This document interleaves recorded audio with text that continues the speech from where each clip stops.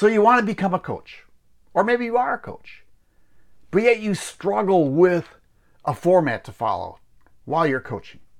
Well, today you're in luck, because I'm going to share with you what I do in one of my strategies. I'm going to share a lot of my different strategies.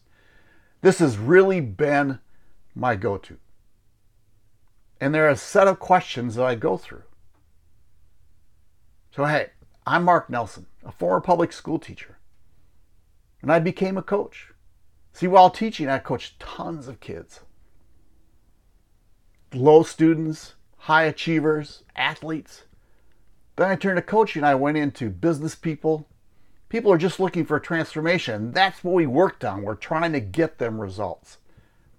So a format I use, or some of the questions I use, and they're really pretty simple, and they're based around 3.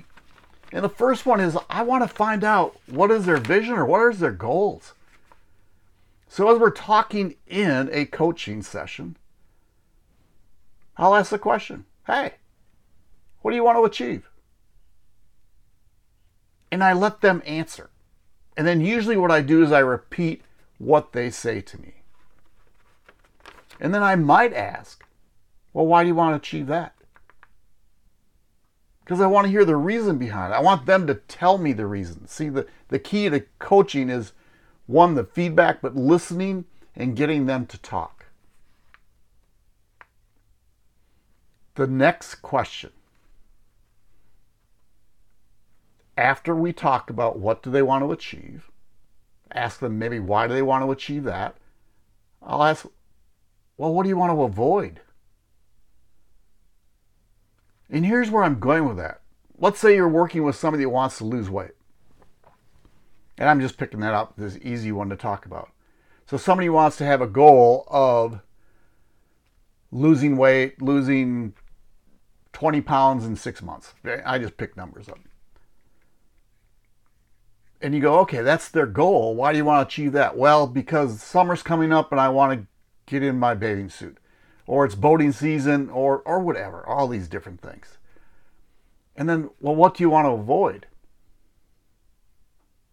Well, what I really want to avoid, if I go on a diet, that I actually go backwards and I gain weight. And that really is something that a lot of people have in their mind.